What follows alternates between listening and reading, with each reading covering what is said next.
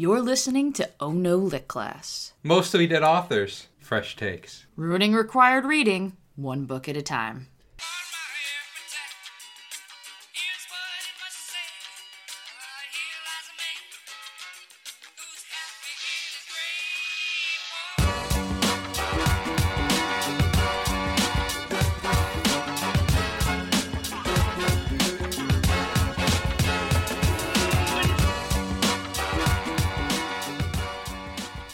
Hello and welcome to Oh No Lit Class, the podcast that has detention for reading comic books during algebra class. I'm Megan. I'm RJ. And I'm Chris, and I totally did that. But there you go. This is Chris, and he is very special because this is our first long-distance guest ever. Chris isn't just someone that we pulled into our apartment by force. I'm not new to long-distance relationships. I don't know how to interpret that. I'm not either. Are you guys been having like a steamy, torrid affair? And Yes. Oh, all right. You weren't supposed to tell her. Too bad. Well, now the whole world knows. It's, okay. yeah, I guess. I own it. I'm leaving my wife. Me and RJ are going to run off to Idaho. Is there a reason why it's specifically Idaho? Potatoes. And I like the blue baseball field. That's a It's football football field. field, not a baseball Because those are field. the same thing. And they're into MMF up there. 2 males, female. Come on now. It's me and the wife that are running off. And him. No, he said he's leaving his wife. Oh, you're for leaving the wife? You keep up. Come on. Oh, shit. I thought we We were can bringing the pick wife somebody with. up on the way. We'll be fine. Yeah, okay. You guys, here's this. I was okay with Sharon. You're a mess. The two of you are a mess. So today we have brought Chris on the show to talk about Potatoes. Yes, potatoes, Boise State football. extramarital affairs, and The 2007 Fiesta Bowl. stop talking. Hey, Chris, what book did you read? I read Watership Down, and I cried. As we're going to talk about, crying while reading Watership Down is a perfectly valid experience. Is it? Yes. No, so today we're talking about Watership Down, which is a classic British children's novel about rabbit murder. Yay! I don't know how often this sort of gets assigned as required reading per se, but it definitely fits into the genre of kind of classic recognized literature. And it also traumatized a bunch of kids. In more ways than one. Yeah, and what it's true. They made a movie, they traumatized more kids. And 30-year-olds. I read Watership Down when I was, I think, either 12 or 13. And so it was great. RJ, you are not familiar with this at all. I've never heard of this. How have you never at least even heard of it? I have no idea what we're doing. It's Okay, a but- story about a boat, and it goes down. That's Yep. what I would assume. That ship goes right down the water. You never know what we're doing, so I mean, like, it's No, par I for the know course. books. This I do not know. I've never heard of this. This is like, well, it is foreign to me. It's British, it's foreign, it foreign. counts. Yeah. And then I don't read that stuff anymore. Charles Dickens is one of your favorite. Oh, tariffs are up now. Great, good evergreen content. And so, Chris, how did you come to Watership Down?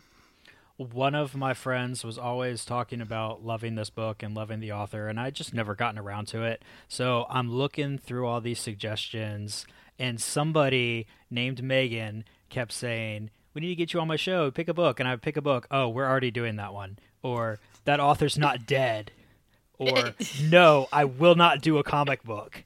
Okay, no, it's not that I will not do a comic book. I don't even remember what comic book you suggested. Don't throw I said The slander Tick. at You me. won't do The Tick. Okay, yeah, no, I'm not gonna do The Tick, Christopher. Gosh. Yes, Megathin. So instead we're doing Watership Down, which, like we just have said like 3 times, is a book about bunny rabbits. But it's also a dense, mythologically and philosophically heavy story about bunny rabbits that covers themes of freedom, war, destiny, power, politics, and fear, and quotes, and this is just like a small sampling here. Shakespeare, William Blake, W.H. Auden, Thomas Hardy, The Epic of Gilgamesh, Dostoevsky, Plato, the Bible, some people I've never even fucking heard of, like German military theorist Karl von Clausewitz, and an ancient Greek soldier named Xenophon. Xenophon. Xena, warrior princess. Also, The Hunt for that sweet, sweet opposite gender companionship. It's true. I mean, the majority of the book is about fucking and the desire to fuck, but they're rabbits. I mean, if we could forgive any one of this. So yeah, you know, for kids. Yeah, for kids. For kids. You know, for kids. So RJ, you want to tell us about Richard Adams, the Britishman at the heart of this very dense, very complicated, very emotional and heartstring tearing act story. Sure. So Richard George Adams, colloquially known as Dickie G, Oh boy. was born May You're 9th. not even trying anymore. He's Dickie G. Richard George. I don't know what you want from me. I don't know anymore. What's to be wrong with fair. Dickie G? There's nothing wrong with Dickie G. Regale us. Yeah, Dickie G was born May 9th, 1920, and died on December 24th, 2016. Now, see, dying on Christmas Eve is some harsh shit, but it's also a power move. See, you want to make sure your family never forgets when you died. Die in very close proximity to a big-ass holiday. That shit will scar them for life. Remember how Grammy used to make cookies for Christmas every year? Now No. she's dead. Yeah, no, all I can think about is how we lost Pop Pop last Christmas, you asshole. Power move. Yeah, I'm sure he planned it out that way. Like he was just hanging on. Oh, we'll get to this. Oh. Anyway, Dickie G was born in Berkshire, England. He was the son of Lillian and Evelyn. Yep, Lily and Eve. Those were his biological parents. Do you want to venture to guess which one of Lily or Eve was his dad? I mean, that's tough because you start getting into British naming conventions and things do get a little weird. So here, I'm going to guess Evelyn. What about you? I'm going to guess the milkman. No. Mom was Lillian Rose Budden, a homemaker, and Dad was Evelyn George Beaton Adams, Nailed it. a doctor. I guess Dad took pity on old Dickie G and didn't want to stick him with his first name of Eve, so he passed on the middle name George. And to make it clear his son was a boy and would never ever be mistaken for having a girl's name, he gave him the name Dick, because that is literally the manliest thing to do. So, Yeah, not Ernest. No, Dick. Ernest could be anything. Ernestine. Anyway, I would feel so bad for someone named Ernestine. Oh my god. there's people out there. I've met them. What? Yeah, What? yeah, No. yeah. Shit. So, Dickie G's upbringing did not have a lot that actually sticks out. He was young, he hit puberty, and he continued to grow as one does. Since his dad was a doctor, the family was able to afford to send Dickie G to posh, ritzy private schools, including Bartfield College, which actually isn't a college. We would think of it more of a high school. While there, Dickie G rubbed elbows with the crotch fruit of the rich and famous in England, with the likes of children of Ronald Muwenda Mutebi II, the current king of Buganda, a subkingdom within Uganda. Now, How did you? What? Now- When? the question I have is, how do you think that goes over at reunion parties? Like, oh, hey guys, how's life for you? Oh, you know, I'm just a king now. I'm just the king of a sub-kingdom of Uganda. You know how it is. Yeah. How did you find this out? I've looked up this college, see if they had any notable people, and they got the king of Buganda. They got the guy who wrote Watership Down and the king of... What was it? Buganda? It is a subkingdom of Uganda. Nice. After Bradfield College, Dickie G made his way over to Worcestershire College, or Worcester College. I don't know what this is. I'm gesturing at Chris that he can participate. No, I'm talking. Just to give you an idea of the people who have graced Worcester College with their presence. Worcestershire. Yeah, other than Dickie G, Like the sauce. Rupert Murdoch, Oana Kagan, and Hermione. Very impressive. When it was 1940 and Dickie G was 20, he got swept up in the war effort. He was sent to work in the Royal Army Service Corps. He worked with the Airborne Company as a brigade liaison. We gotta start going further back. We gotta just every episode is World War II. Happens. He spent time in Palestine and the Far East during his 6-year stint. Yet he never actually saw any direct combat, which is all well and good. He returned to Worcester to find his, or not to find, but to rather finish his bachelor's degree. To find his bachelor's degree. It's out there somewhere. It was out there. It took a few years of study, and then he found it. I could feel it. They buried in the woods, and basically just take cartography for a few years until you could actually find it. Are you sure you're pronouncing Worcester? Because I always feel like it's because I don't think it's gonna be Worcester. I don't know. I feel like you're always like Worcestershire. That. It's definitely not that. It's That's definitely not that. Well, it does have Shire. You need your long I. There's no I in there. It's all E's. Okay, to be fair, confirmed, no I's. So after he got his I don't bachelor's, care. I say with an I anyway. after he got his bachelor's degree, he went on to work on his master's degree in modern history. By the time he was done with both degrees, it was 1953, and he was 33. Turns out, giving 6 years over to the Army really eats into your lifespan. After graduating, Dickey began working for the British Civil Service, eventually rising to the rank of Assistant Secretary to the Ministry of Housing and Local Government. Ooh. Now, for those of you who are keeping score at home and are nerds, or just fans of Netflix's The Crown, the head of the Ministry of Housing and Local Government, while Dickie G was there, was Harold Macmillan, who was the Prime Minister after Anthony Eden. Okay, did we get to Macmillan? Yes, because it went... Because I remember when Anthony Eden got sick, and that was the whole thing. Yes, and so Macmillan's the next one. He was just there. Well, because the season 2, it was more just about Philip not being able to keep it in his pants. Yes, it goes Winston, Anthony, and then Harold. On this episode of Oh No, Netflix is The Crown. It was after his college days and during the early part of his career that Dickey actually began to write during his spare time, never really ever having spent any time writing before. At the age of 29, Dickie G married Barbara Elizabeth Ackland. The two were married for the rest of Dickie G's life, and the two wound up having 2 daughters together during their marriage, Juliet and Rosamund. Rosamund. I have no idea how you would say it. British people. Unlike most authors we cover here on Oh No Lit Class, Dickey's first published work was probably also his most popular, and the one that we're covering today, Watership Down. Now, the story came about as a story Dickey told his 2 daughters during a car trip. The daughters loved the story and insisted that he write it. In a 1975 interview, actually with the local Miami Herald... Now, how about that? Miami of England? Yeah, yes, Miami Fordshire. Local to us. Dickie G told the Miami Herald that, quote, "It was while we were driving to Stratford once, and they were begging for stories, that Watership Down began. All the principal ingredients were extemporized off the top of my head. It was about a fortnight before I finished telling it to them for the first time." This whole thing was just off, this saga of rabbits that we are about to unfold for you was, just off the dome. And also just that, they're like driving along and they're just like, "We want a story, Daddy." And he's like, "Oh, would you like a story about bunny rabbits?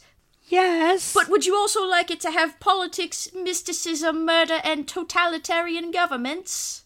But there's rabbits, right? Yes, there's still rabbits. Okay, then we're good. Wait, there's rabbits? Yes, there's rabbits. Oh, you know what this means. No, I don't. Do you smell it? Is it Chris? Nope. Does Chris smell? Nope. It's time for this week's Cooking with RJ. What? Yep. No, how? So you're cooking rabbit. Oh, delicious. No! Here's what you need to do. It's actually pretty simple. No! It's only 3 steps. Have you even eaten a rabbit before? Yes, I have. Delicious. It's pretty good. It really is. I feel like it would be small and sad and... Slow and low. That is the tempo. Anyway, Blue Apron's paying for this spot, Meg.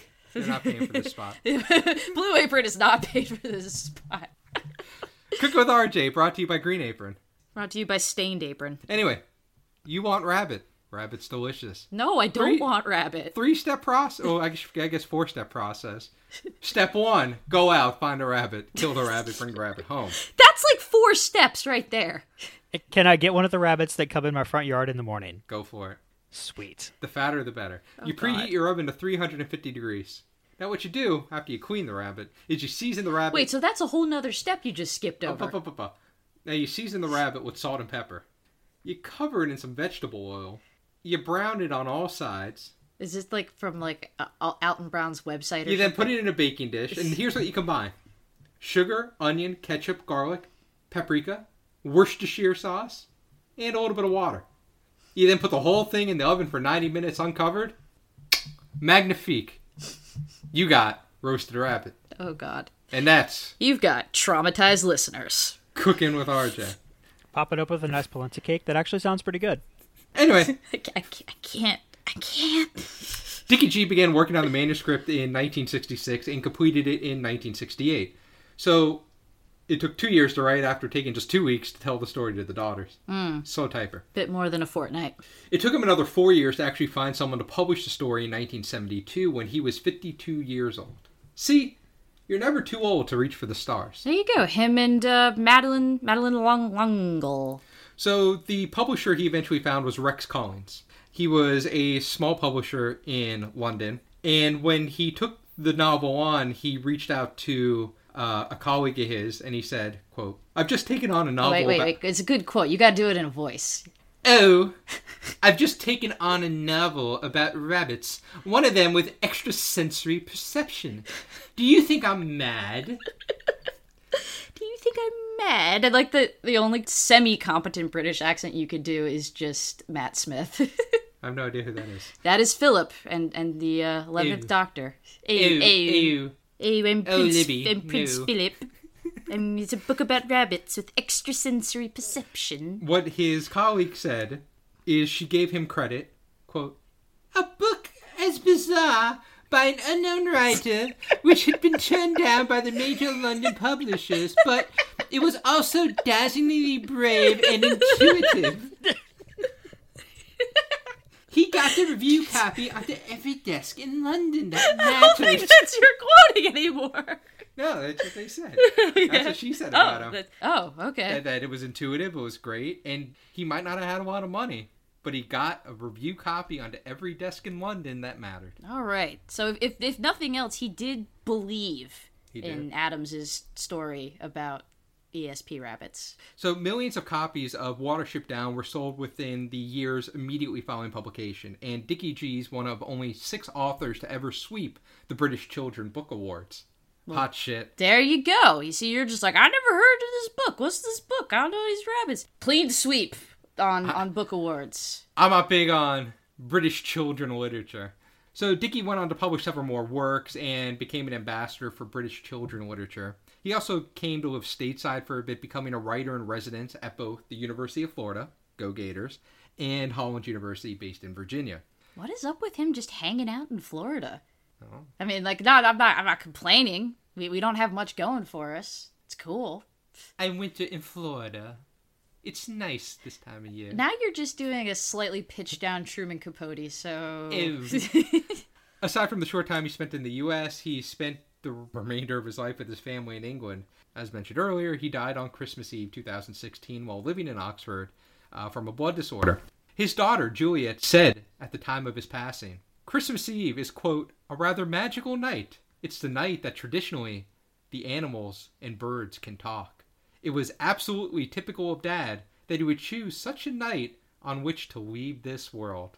Aw, well, when she puts it that way, it's less, fuck you kids, I'm gonna ruin Christmas forever, and more like, oh yes, Father has gone off to be with the birds and the animals. He's drifted away into fairyland, as the Brits are wont to do. In the newspaper, when they announced his death, they did the whole end of this book. There you go, Dickie G. Alright. They can't all be club bangers. Some of them just, live their lives and do their thing. Oh, he's quiet. Gator, though. Gator Nation's everywhere. Yeah. We could forgive him for his faults. Meg, do you know how we know God is a Gator fan? Because the ocean's blue and the sky's orange.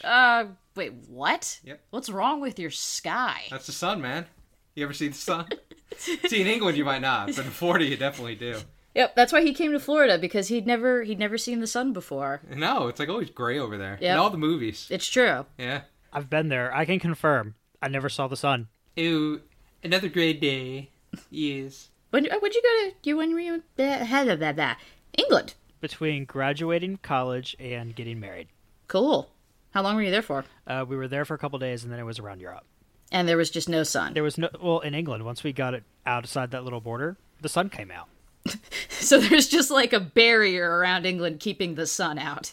Exactly. All right, that checks out. That sounds about right. The one thing that I wanted to mention before we get into it is that while it may not be as famous as Elvish or Klingon or what have you, but Adams straight up made his own fucking workable rabbit language for this book called Lapine. It is a fully constructed, thought-out language that is enough of a thing that it has its own dedicated Wikipedia page, entirely separate from the novel itself. So, my friend that really wanted me to read this book, the first thing I texted her is, what the fuck is up with this stupid rabbit language? Why can't you just say they went outside to poop? Nah, you gotta say it in the fancy way. I left a lot of it out of, like, the notes that I wrote. Because it's a weird, fanciful rabbit language. It has no basis in anything that I could pick up at all. And then when it starts to make sense, it's weird. Well, the book came with a glossary, people. I got the dollar store version. We didn't have that. Oh, there you go. But yeah, what's neat is when that can happen, like when you're reading something and you're like, what are these nonsense words? And then you're like halfway through and you're like, wait, I have all the context clues now. That happened when I read Clockwork Orange, where this first page is like, these aren't words, and then your brain just adapts. It's really interesting. Something else that's cool is he lived long enough to do an AMA on Reddit. And it really answered questions. Didn't just sit there and go all Matthew McConaughey, let's talk about my book. They asked him how he went about creating this functioning rabbit language that has been compared to, like, Tolkien, what Tolkien's made and stuff. And he went, I made it up as I went along. Although I guess if I'm going to do that, I'd be like, I just made it up as I went along. Every time I needed a word, I would invent a new word, just fancifully out of the air as the English do, which is like, damn, man. And this isn't even the only time he's done this. He made up a whole other language for his other fantasy book that he wrote, because he's just an extra dude. One fantasy language was not enough for him.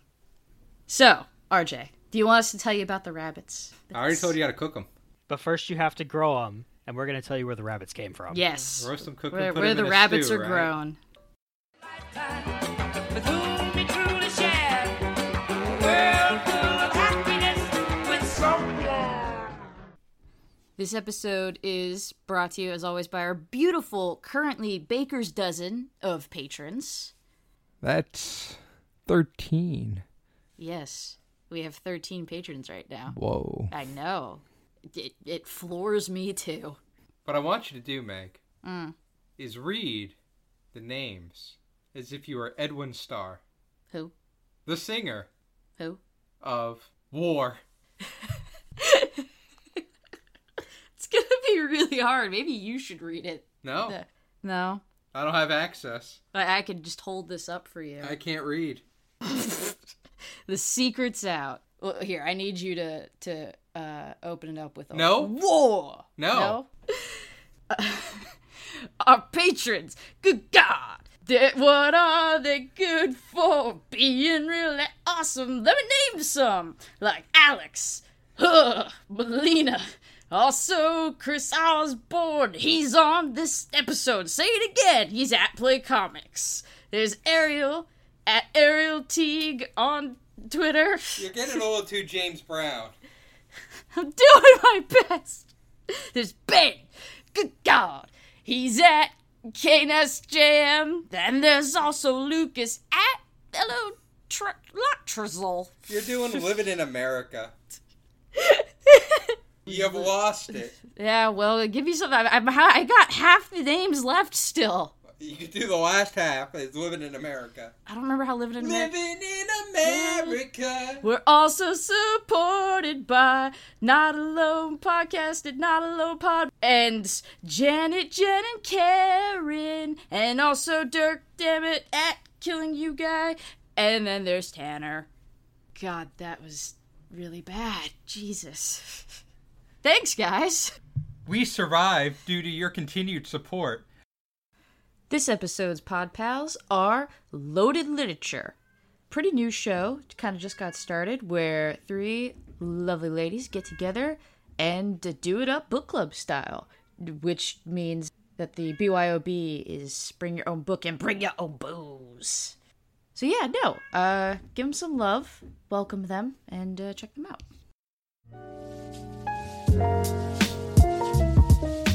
Do you love books and booze? Do you like themed food? Do you like a mixture of high and lowbrow? Well then, welcome to Loaded Literature. We're your hosts. I'm Victoria. I'm Hale. And I'm Anya. This podcast began as a book club that expanded beyond our reading room. We cover one book in a month and break it down by analysis, background context, and adaptions, all of which will be paired with alcohol and food. So please come join our book club. Episodes air Wednesday at 10 a.m. Pacific time, wherever you listen to podcasts. You can find us on social media at loadedliteraturepodcast.com, Loaded Lit Pod on Twitter, or Loaded Literature on Instagram. We all have our own individual social media, so please follow us there as well, and come join the conversation.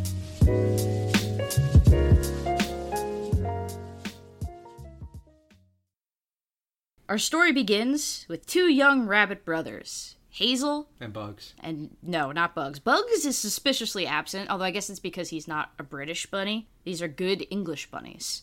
Hazel So and... these bunnies, not cut. They took the right turn at Albuquerque. Oh, yeah, there we go. Deep cuts. And yes, presumably these Wait, what? Okay, no, I really almost finished that sentence with, yeah, these rabbits probably aren't circumcised. What have you done to me, you monster? Bugs, though, yes. I don't know what a rabbit dick looks like, okay? Babs is the chick duck, not the chick duck. Chick bunny. Come on, you gotta keep the animals Yeah. straight here. Is it Babs? No, Wait, why are you bringing in the minor bunnies? She's just a child. She's No, 15. no, not the pink one. I'm talking about the adult one in Space Jam. Yeah, no, the pink one Oh, is that's the Lola. child. She's totally Yeah. fair game. Yeah, Babs and Buster were the Tiny Oh. Toons. Oh, it is a little bunny. Look at that. I saw Space Jam like 20 times when I was a kid. I love that movie. Her species is rabbit. Great. Are you experiencing any awakenings right now? Because apparently Lola Bunny was the sexual awakening for a lot of children coming up in the 90s, and presumably a lot of furries coming up in the 90s. No, I'm just wondering where they are in this universe. Wow! Oh my god! Chris just showed me a picture of what a rabbit dick looks like. It's like a claw. It's like two angry claws. It's ridiculous. What It's I'm like more, a stabbing implement. what I'm more interested in is the Lola Bunny is still used in cartoons, I guess. Yeah, and like the Um, most recent run it had on like Cartoon Network or something. She was voiced by Kristen Wiig recently. Yeah, that's a thing. That makes her hotter. Anyway, rabbit dicks look fucked up. Google rabbit dicks, you guys. I promise it's not like traumatizing like minion porn or anything, but It's traumatizing in its own special way. yeah. Where's Roger? What? Roger Rabbit? Again, not a British rabbit.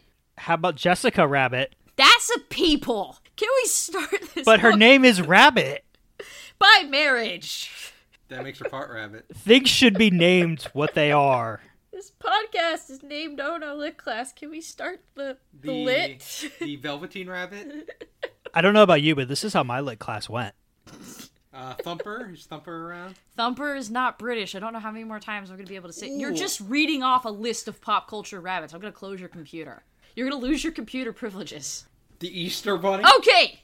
Privileges revoked. A lot of rabbits in the greater zeitgeist. Yep, there sure are a lot of rabbits. So let's talk about these specific rabbits. Two young rabbit brothers. Their names are Hazel and Fiver. Fiver? Yeah, Fiver. Like, hey, oh, you got a fiver, mate. Fiver is the runt of like a litter of 5 or so rabbits, and that's why he's called that. And I had to look that up on a wiki because when I read it, I'm like, I don't see it. Anyway, Hazel and Fiver are just out, like, nibbling grass and whatnot.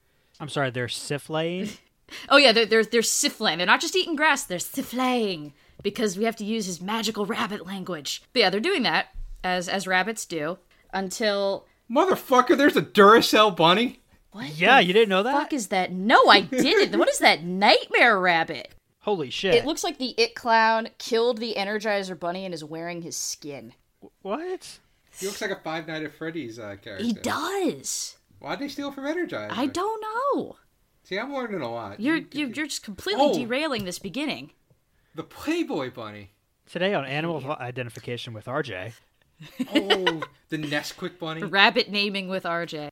Hazel, Fiver, in a field, eating grass, as rabbits do, until Fiver has an apocalyptic vision of the field that they're in, soaked in blood, as rabbits do. Now, rabbits lay eggs, right? Yes. Yeah, the Cadbury guy. Painted eggs. Yeah. Painted Cadbury eggs. So apparently, That's weird. it is. Fiverr is a magic rabbit, except instead of like coming out of magician's hats, he has spooky premonitions and visions of the future. So the two rabbits also notice a sign posted out in the field, and they can't read it because they're just a pair of dumb, illiterate animals. But the reader learns that it's a sign announcing a brand new housing development. Bum, bum, bum. See, you got the timing perfect on this. Gentrification. I've done this podcast thing a few times. Yeah, you've been in this podcasting game a while. Fiverr has a nightmare about bad times befalling their warren, so he and Hazel convince a member of the special rabbit police, the Owsla? Works for me. Sure, called Bigwig, to let them talk to the chief. And there are just so many things going on in that sentence. I don't even know where to start. Rabbit premonitions of doom, a rabbit police officer named Bigwig.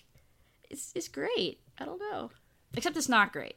Because our two rabbit brothers tell the chief of their warren, which is called Sandalford Warren, by the way, that they all need to leave because bad things are going to happen. And he's like, no. Like, I'm not going to move an entire fucking warren of rabbits just because, like, one twitchy little guy has a bad dream, which, I mean, is pretty reasonable. But Chief Rabbit, it was blood and death everywhere. Yeah, but that sounds hard. We're all gonna die. Nope, don't care. Already doing something else. Drag him away. Take him away. I think he's mad that they interrupted his nap. His rabbit nap.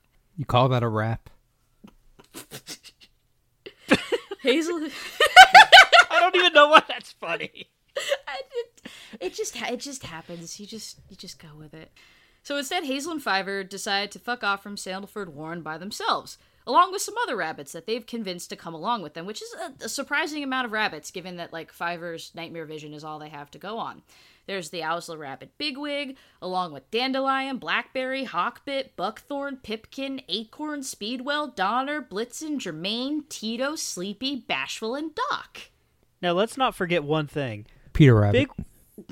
Bigwig and Peter Rabbit were not originally going to be going with them. This is true. Bigwig went down there to talk to the Chief Rabbit, and the Chief Rabbit's like, bitch, you better get back outside. And Bigwig said, all right, fine, cool, I'm just going to leave you. And they left. So you can figure out at what point I just started making up rabbit names there. As they are leaving, though, they get attacked by a rabbit Doc. named... Was Doc the made-up one? Yeah, Doc was a made-up one. They get attacked by a rabbit named Captain Hawley, which sounds adorable, because he thinks they're trying to overthrow the chief in a rabbit coup, which sounds adorable. Just like an adorable little rabbit uprising. They're savage. Well, Did you ever get bit by a rabbit? I have. When'd you get bit by a rabbit? And we owned a rabbit. What? Wait, you owned a rabbit? Yeah? What was its name? Ash. Ash, because it was gray? Yep. How did I know? My brother named it. Oh, and it It was bit really my brother's a rabbit. and it bit you? Yep. Was it a mean rabbit, or were you just holding it bad? Half of one, half dozen of the other. Fair enough. Look, don't stick your pinky in its ass. You heard it here first, folks. Don't stick your pinky in a rabbit's ass. Rule number 1 of rabbit care. Unless you're stuffing the rabbit. See, then what you do is you get it good up and in there. Anyway. Now, I recommend a cornbread dressing for your rabbit. It really will sop up those rabbit juices. I mean, Chris suggested a polenta cake a little earlier. It's all coming together. Ooh, baby, we got a stew going. So the alive rabbits that are not in a stew, they set out on their journey, they escape the warren, and they go to find a new home. And to pass the time, Hazel asks Dandelion to tell them all stories about the mythical rabbit... Steve. It's much easier than Elvis. The king. Steve Elvis the rabbit. Yes, that's what Elvis sounds like. Yeah. Ain't nothing but a hound dog. No, that's later. We get some ancient rabbit lore and myths with, like, tricksters and gods and all that fun stuff. And this is also ancient roar. Rabbit lore, otherwise known as roar. This also has the quote from the book that I like best, and also that everyone knows, because it, like many great quotes, is usually out of context, uncredited, and superimposed over, like, a fucking shooting star on someone's wrist tattoo or something. Bunnies don't make noise when they fuck. That's not true. I'm sure they make a lot of noise. It's those cotton balls. See, Chris doesn't know when to talk because he can't see when you're about to lean into the mic and say something stupid. Cotton balls. Okay, cotton balls. You can't hear them when they fuck because they have cotton balls. Are you looking up jokes online now? Oh, that's a good idea. Oh, shit. All right. Funny joke. The quote, which the sun god Frith says to Elvis, Steve, he says that he would bless rabbits with speed and cleverness so that they could survive. And it is as follows. He says, "All the world will be your enemy, prince with 1,000 enemies. And whenever they catch you, they will kill you. But first, they must catch you, digger, listener, runner, prince with a swift warning. Be cunning and full of tricks, and your people will never be destroyed." So maybe it's a little long for a wrist tattoo. Lower back tattoo, maybe. Yeah, there we go. Hey, Meg. Yeah, RJ? What do you call a bunny transformer? I don't know. Optimus Prime? Oh, you son of a bitch. Hey, Meg. No. At least spread them out, okay? What are 400 rabbits? No. Spread them out as Hopping needed, or they're backwards all... called a receding hairline. But speaking of running, to avoid being killed, as Dandelion finishes the story, the rabbits narrowly escape getting murdered by something called a Lendry. Do you know what a Lendry is, Chris? I do. It's something that wants to eat a rabbit. True. It's Adams' super special rabbit language word for a badger. And so they escape him, they gotta raft across a river on a piece of wood, and then they get attacked by crows, and then a human shoots at them with a gun, and oh yeah, they also almost get run over crossing a road. So it's just good times for the rabbit gang. And again, like, this is all on just Fiverr's word about his magic rabbit visions.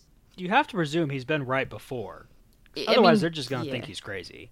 Which they do. Pretty much. Yeah, they kind of do. In fact, a few of the rabbits come to Hazel and they're like, "This sucks and we want to go home." And Hazel's like, "Nah, trust me guys, it's going to be great. We're going to have our own warren and we're going to live off the land and we're going to have a farm full of men named Lenny and George that you can raise." Oh, come on, that was a good joke. And other rabbits are like, "And we can't go home because they're going to kill us." So now they're all stuck out in the wilderness. Yeah, that's such a weird thing though. Like, if we go home, they're gonna kill us because rabbit reasons. I don't know. These inter-rabbit politics are very confusing. But Fiverr has another vision of hills that they need to head for, and although this vision does tell them that it's gonna suck along the way, that it's gonna be good when they get there. And eventually they find a perfect open field, and they kind of like poke at it, but they don't start digging because despite the fact that they're named things like Dandelion and Holly and Blackberry, they're all boy rabbits. And only girl rabbits dig burrows. Shoulda maybe brought some of those along with you, huh? This new warren's gonna be kind of a sausage fest. See, that would require forward planning, and I think you know exactly how well boy rabbits plan. They would have been too busy fucking anyway.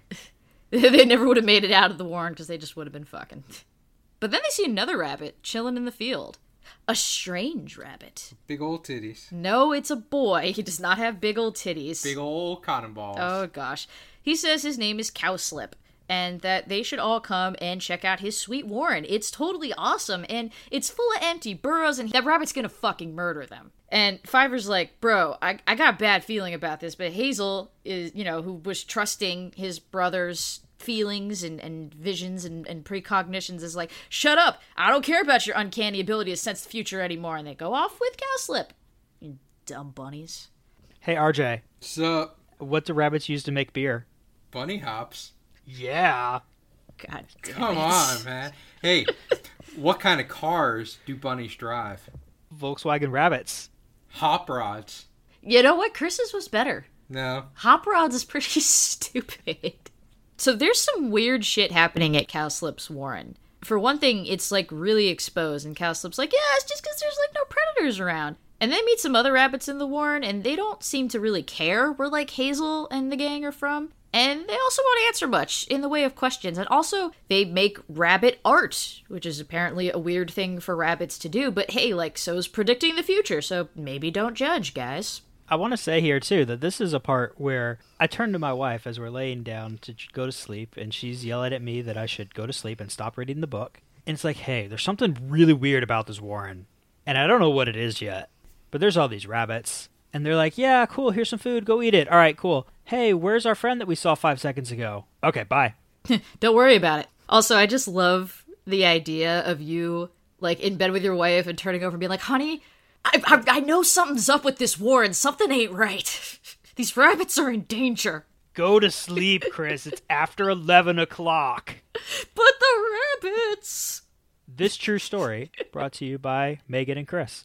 So, yeah, there's weird things going on. And also, the reason that there's a bunch of food is because a human is apparently coming by and regularly dropping it off. And Fiver is just like, we need to get out of here. Like, we need to fucking go, man. Like, my spider sense is tingling. But there's food. But there's food. But then Bigwig gets caught in a snare, and everything becomes clear. The human feeds the rabbits and keeps them safe so he can kill them every now and then, just, at his leisure. So Cowslip and the gang pretty much lured Hazel and Co. into the warren to be human sacrifices. I don't think it's human sacrifice. It's Rabbit sacrifices. It's called dinner.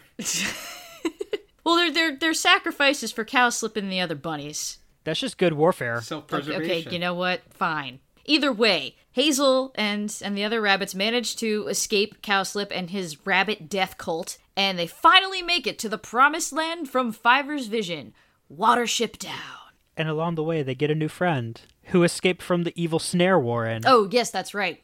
Strawberry? Strawberry Fields Forever? I don't know. There's like 12 million There rabbits. I are. can't There's remember so their many names. rabbits, and they all have fucking plant names, and it's really hard to keep them straight. But anyway, they're at Watership Down, and it's great, except they still can't dig burrows because they're a bunch of useless boys. But just then, Captain Holly from Sandalford Burrow appears, and he's just, like, looking real fucked up. And he tells them that humans came and pumped poison gas into Sandalford Warren because if there's anything that all of this classic literature we've plowed through has taught us, it's that... Anybody? British people like traumatizing their kids with literature. Well, probably that, but also that it's humans that are the true monsters. Every book. All the books. I guess. Humans are the real beasts. Even in the Jungle Book? Well, we haven't done the Jungle Book. I'm talking about all the stuff we have done. How about Jaws? Yes. The mayor of Jawstown? No, the shark is the monster. Well, yeah, but the mayor keeps the beaches open even though he knows people are being attacked. The shark's just doing what sharks do. What's the name of the town? The mayor of Jaws Village? Either way, man, humanity, the real beasts. And by beasts, I mean rabbit murdering, animal poisoning, walking garbage heaps of used dildos. Amity Island. Amity Island. Jawstown. Yep. The Amityville Horror. Those are two different things. Nope. Are you sure? No, I'm not. It was Jaws in that house. Jaws was what was haunting the family in the Amityville house. But Holly and another rabbit named Bluebell had managed to escape before being poisoned. And we get another story about El Hawatha?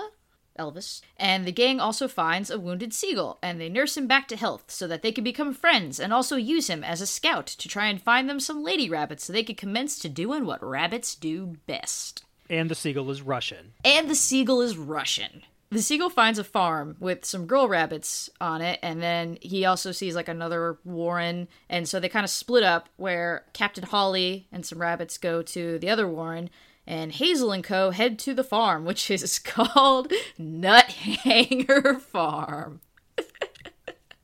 It's okay. You can laugh. You're allowed. It's funny. It's a farm called Nut Hanger. What do you call a bunny that tells jokes? A funny bunny. No, Nut Hanger Farm is funnier. Yeah, boo. Boo. So they meet some domesticated lady rabbits, and they try to run some rabbit game on them like, hey girl, your ears are neat. And your tail fluff is really sexy. On fleek! Hey, how'd you get out there? You wanna abandon this comfortable life and live out in the wild in constant fear of death? In exchange, you can dig our home for us. Sounds awesome, right? But I'm already in a cage right now. Nah, this is a sexy outdoor cage. Oh, okay. And it's as simple as that, because the girl rabbits will go with them. Except that they suck at pulling a rabbit jailbreak, and they get caught by humans and chased by a dog. Except then Hazel rushes in, a distraction that allows them to escape, except... Bang! Hazel gets shot. R.I.P. Hazel, you had a fluffy butt. The other rabbits return back to Watership Down to deliver the news that Hazel got.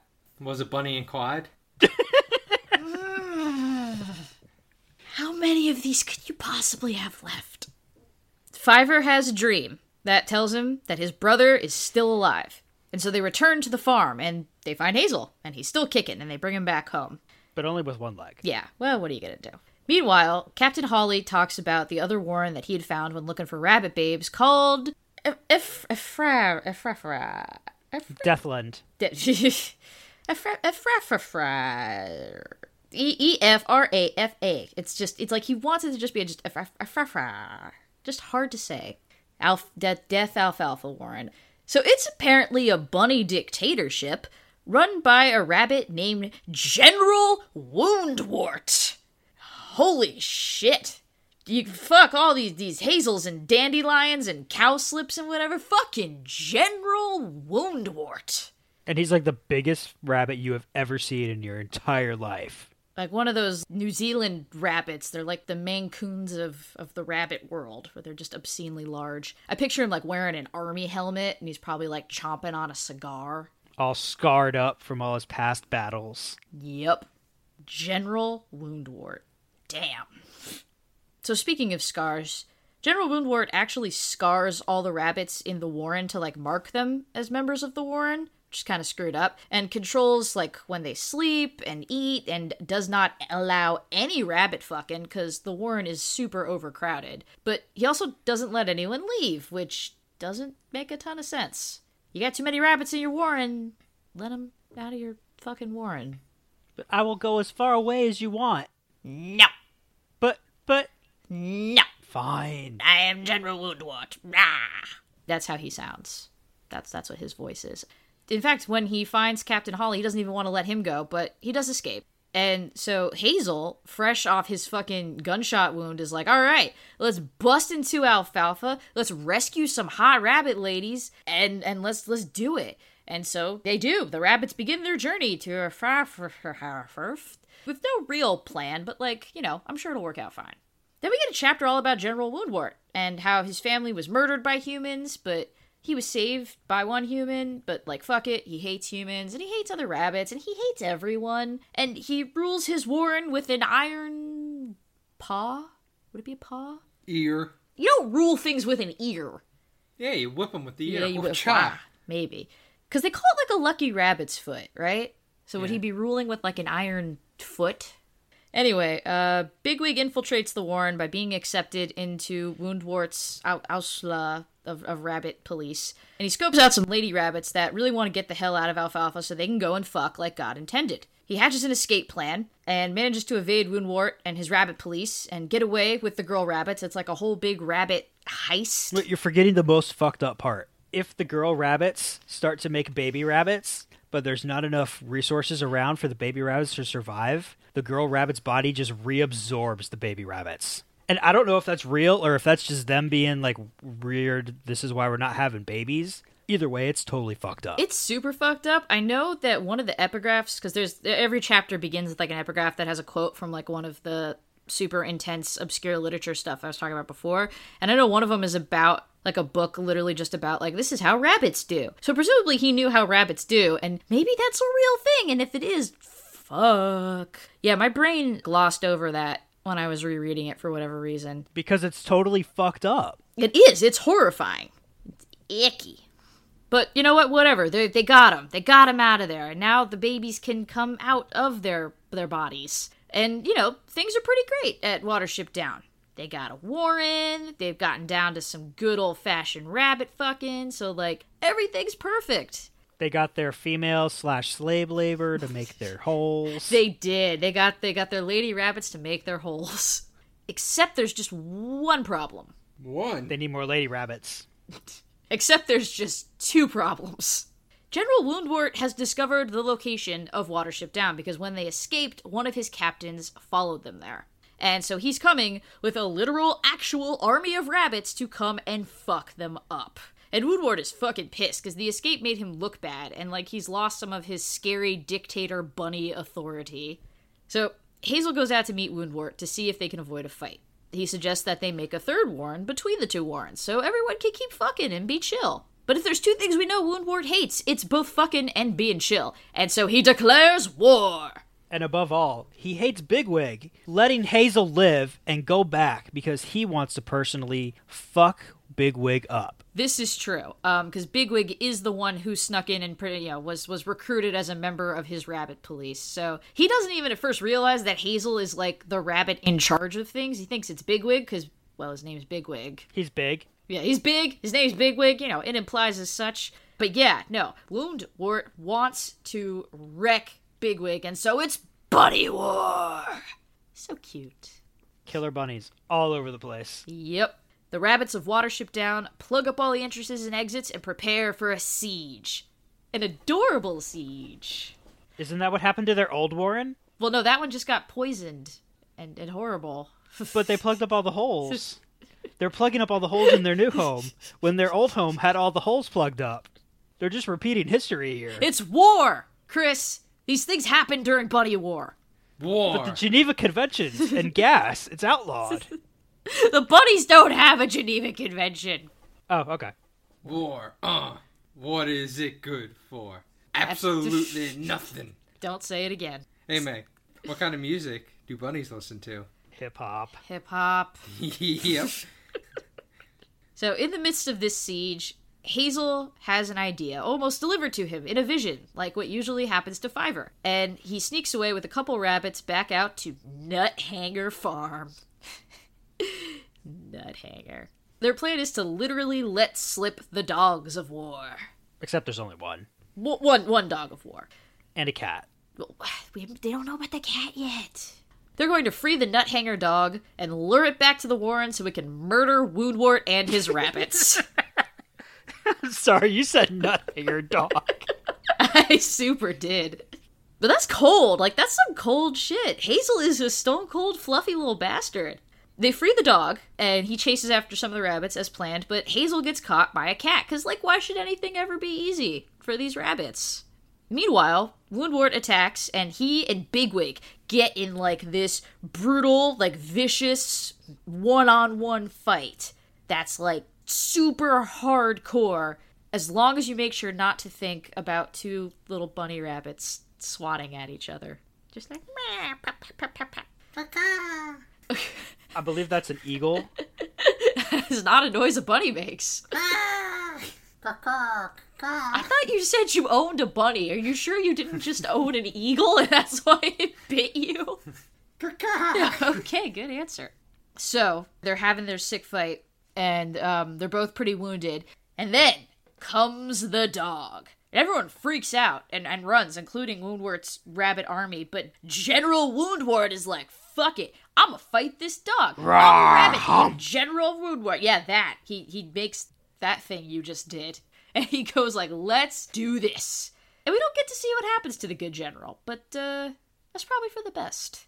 And then we get a chapter from the point of view of a girl named Lucy Kane, a little British girl who lives at Nuthanger Farm.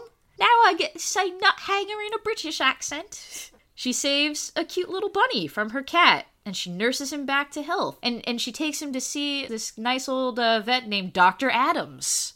Really? Yeah, some self-insert going on there. And then they let him go in a field not too far from their farm. So I guess this is like Adam's way of saying like, oh, well, maybe not all humans are spiteful, charbroiled wangs. Like me. But most of them are. So Hazel is returned to Watership Down and the war is over. And no one knows what happened to Woundwort because they never found his body. Which is, you know, kind of ominous. They have, like, these legends now where it's like, some say he's still out there fighting a dog to this very day, but he's probably dead. But yeah, no, otherwise everything's coming up Watership. And it is, like, really, that's it. The rabbits keep on fucking. Alfalfa Warren is freed and it mingles with Watership. Fiver has a kid who's also psychic. And Hazel lives way longer than a normal rabbit. And when he dies, he's greeted by the magical myth rabbit Elvis, and he's like fucking taken up into like the stars, and he doesn't, and it's just he did it. He led his people in freedom from the scare home, and he made a place for them to have a new life, and it's gonna survive him, and it's gonna prosper. He did it, you guys. There you go. Bunny claps all around. The end. At least until someone builds a fucking mini mall over them. Humans! That really was a hair-raising tale. It was, wasn't it? Let's talk about some adaptations. So, Adams just kind of up and decided to make a sequel to Watership Down 25 years later, in 1996. You gotta pay them bills. I suppose, but yeah, you gotta strike while the iron's hot. Over 20 years later. Whole new group of kids. Calls it Tales from Watership Down, and it's basically just what it says. It's a collection of short stories fleshing out the mythology and the world of the previous novel. It's been adapted for the stage, presumably like Lion King on Broadway style, I would assume. I couldn't find too much on it, which is too bad, because I looked. I wanted to see what this stage play of Watership Down would look like. Presumably amazing. I'm thinking furries, but sadly we will never know. So the book also inspired the creation of a role-playing game called Bunnies and Burrows. It's just fucking great. Honestly, I genuinely think it's a book and a world that lends itself well to, like, being a game system. I think that sounds pretty cool because there's a lot of, like, interpersonal politics and things and adventures and stuff. In 1978... This is what we've been waiting for. It was adapted into an animated movie that has gone on to scar multiple generations of children. It mostly stayed true to the novel, though it pared down the plot a bit. A bit? Yeah, a bit. Ugh. We're gonna get there. It was actually a huge hit when it came out. Like, it was a major box office success, despite the fact that British parents were extremely pissed about this movie with, like, gory, disturbing rabbit death, that it was given a U rating, which is like the equivalent of G. It's almost lower than G. Like, it means safe for, like, ages 4 and up, which no. So these parents who thought they were taking their toddler to, like, a fun rabbit movie must have had, like, a fantastic experience traumatizing their child. And the animation style is like that weird 1970s, like, not quite rotoscoped looking animation that somehow just makes things more visceral. I don't know. Call me crazy. We're going to get two very different perspectives here, because I saw this movie 20 years ago, and I've not seen it since. And I'll tell you why in a second. Chris saw this movie last night. It's true. So you can go first. So I definitely read the book first because I didn't want the movie to ruin anything. And in one sense, I'm really glad that I did, because it's always nice to read the book first before you see the movie so that you can go have discussions later with people about how much the movie sucks because it doesn't follow the book, because those are always fun. On the other hand, they seem to leave so much out from the book plot. I was texting Megan while I was watching this. I feel like I fell asleep and missed things, and this movie is the fucking Spark Notes of the Cliff Notes. When I was reading, was saying, like, oh yes, it's true to the original vision of the novel, and I'm like, I don't remember, and I'm not gonna watch it again to find out. Also, RJ right now is looking up, because he has not seen the movie at all, he's looking up pictures, and he's showing me pictures of General Woundwort looking real scary and fucked up and being like, is this it? And it's like, yes. What a movie. Yes. Oscar. So I saw this movie, it has to have been at least 20 years ago. So I don't remember, honestly, if it was like in aftercare or summer camp or something, because I was like fucking 7 years old. But I nonetheless have vivid memories of just blood-covered bunny rabbits and little scared bunnies staring at fields of blood and just all kinds of fun shit. Like, I'm assuming the teacher or the counselor or whoever the hell found this dusty ass VHS in the back of a closet by the TV that's on, like, the little rolly tower, because that was back when, they'd roll out the TV on the little rolly tower with the VHS player. They were like, yes, bunnies! This will occupy a bunch of 7-year-olds nicely. No. And then presumably they started the movie and left the room. It takes approximately 2 seconds before there's blood. I know we made it past the blood fields, because I remember the bloody rabbits from later. I don't know if we did finish the whole thing or not. I don't think we did, because I think it got to the point where they're like, whoa, wait, like, they came back from, like, their smoke break and were like, oh, shit. The movie is bonkers, because it's 70s and it's screwed up, and apparently, according to Chris, who has seen it much more recently than I have, it don't make no sense. There was also a TV show that ran for 3 seasons from 1999 to 2001. And it was apparently a kinder, cuddlier version of the story. Like, the showrunners were actively going like, we promise this TV show won't fuck your kids up with bunny death. It's safe now. Well, why would they make it then? That's like making Battle Royale for 5-year-olds. What would Battle Royale for 5-year-olds even look like? Would they just be bonking each other on the head with, like, stuffed animals? Until there's only one 5-year-old left, because actually I would watch the crap out of that. I would too. See, there you go. But if you want your rabbits bloody, then I have good news for you, sir. There is an upcoming Netflix miniseries, joint work between Netflix and BBC. It was supposed to come out last year, but apparently it's going to be coming out at some point late this year. And it's going to be a miniseries split into 4 one-hour episodes featuring the voices of James McAvoy, Ben Kingsley, Gemma Arterton, John Boyega, Rosamund Pike, Tom Wilkinson, and Daniel Kaluuya, to name a few. I am super in. Unless it's like a weird, crappy CG. Then I'm less aboard. But there has been absolutely no promotional footage, so we won't know till we get it. But it sounds cool. I'll watch it. So, a striking amount of musicians and bands have been inspired by Watership Down, including like a lot of hardcore bands, a lot of like screamy metal bands, which is interesting. I'm assuming these were kids who were traumatized by the movie. I just want to like mention a couple that just stuck out to me, which is first that Skrillex record label that he made is named Ausla, like the Rabbit Police. So Bang-a-rang. The other one is Vanessa Carlton. Vanessa, making my way downtown. Making my way downtown. Do. Well, she put out an album in 2011 called Rabbits on the Run that she says is inspired by Watership Down and Stephen Hawking's A Brief History of Time. Okay. So that's a thing. Apparently it's pretty good. I'd meant to have listened to it before we did this, but I forgot. So I'll let you guys know. We'll see. I'll report after. And that's it for adaptations. So it's enjoyed a pretty healthy pop culture life, despite RJ not being aware of it. And we're gonna get new Watership Down material at some point this year, probably. Which brings us to, hey, RJ. So, Yeah, got any opinions yep. on this rabbit book? Do I? Making my way downtown, walking fast, faces fast, and I'm homeward bound. You're homeward bound? Or I'm homebound. Homeward Bound is also another horribly sad movie. Staring It blankly is. ahead, It's just another making my movie way, about animal making a way journeys. through the crowd. Okay. Yeah, I do have thoughts. Okay, what are your thoughts? Well, here's the thing. There's bunnies doing adult human things. Fucking? That, killing, messing with each other, using human ethics. I get it. Oh, very thinly veiled. This book wasn't about bunnies at all. It's just a guise for him to sell the book to children.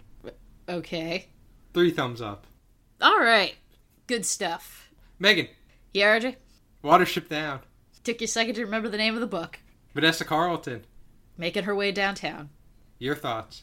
I mean, I think it's a cool book in what it manages to pack into a children's story. It's very dense. It makes these references and allusions that are going to go over kids' heads, but is still telling a story that they can easily follow. The world building is just insane. You know, that there's lore and mythology in this language and just so much like time and effort and love put into it. And it's like you can kind of really tell that this is a thing that he made for his kids, that there is just a lot of heart and investment in it. And so rereading it was fun, and actually knowing what the hell was being quoted at the beginning of each chapter, except for the times I still didn't, where I'm like, who is this German man who is telling me about war? It's a really cool book. It was fun to revisit it. I will never watch that movie again as long as I live. Hey, Chris.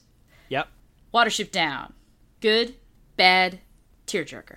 I'm highly disturbed that this is considered a children's book. I had to have my stuffed Snoopy with me the entire time I was reading it. There were parts where I had to go get my cat to lay down with me as well. You do what you gotta do. I have to assume that Richard Adams hated his children and wanted to traumatize them.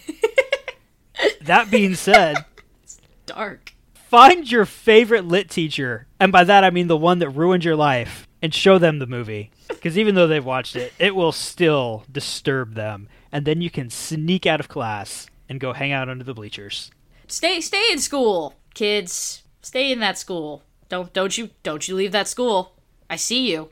Okay, so was that a not positive from you? I don't know how I feel about this book. Okay, fair. I was led to believe that it was a story about bunnies, and there were probably some sad things.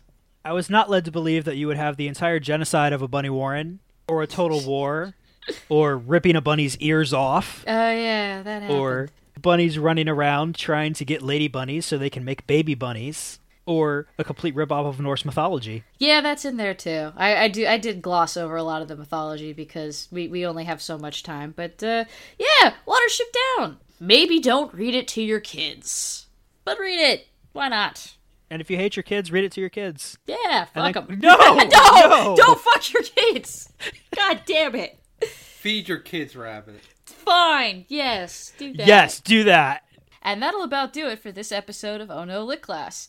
If you like this, what's wrong with you? No, we love you, and we appreciate that there's someone out there enjoying this right now. Thank God. Otherwise, who knows what we would be doing. You can show that appreciation by subscribing to us on iTunes, leaving us a review, giving us a rating. If you leave us a review, that'd be really awesome. That gives us warm, fuzzy feelings inside. You can follow us on Twitter at Oh No Lit Class Pod. You can check out our Facebook group, and you can listen to us at onolitclass.com, and we're on the Brain Trust Network. And you know who else is on the Brain Trust Network? A rabbit. It's you. Yes, I am. Tell the people what you do and where they can find you. You can find me over at playcomics.com, where we look at video games based on comic properties and how well they stick to that source material. Spoiler alert, sometimes they don't. Much like this movie. Hey, Meg. Hey, RJ. I got one more question. You got one more question? Before you do that, I just want to say, because we haven't done this in like 5 or 6 episodes because we're horrible people, thank you to Best Day for the use of our intro song, and that you can listen to all of his great music at soundcloud.com/best-day. Or you can listen to both of our shows. That's true. He also did the theme music for Chris's show. All right, go ahead. Hey, Meg. Yeah. How many hairs are in a bunny's tail? How many?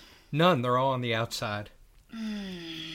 Our next episode will be out on July 5th.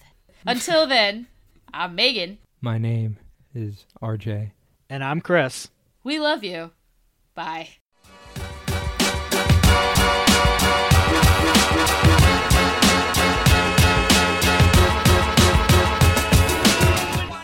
If I It's too late could now. fall into the Are you going to try to do the sky, whole stop? Do you think time would pass I'm going me to cut by? all of this out, so you're just 'Cause making it you longer know for I'd yourself. walk 1,000 miles if I could just See you tonight. You know, I would walk 500 miles to keep that in the episode. But would you walk 500 more? Yes, because I'd have to get back home. I would walk 500 No, that was not a miles, cue. and I would walk. This podcast is brought to you in part by the Brain Trust Brothers Network. For more information about this podcast or others, visit braintrustbros.com.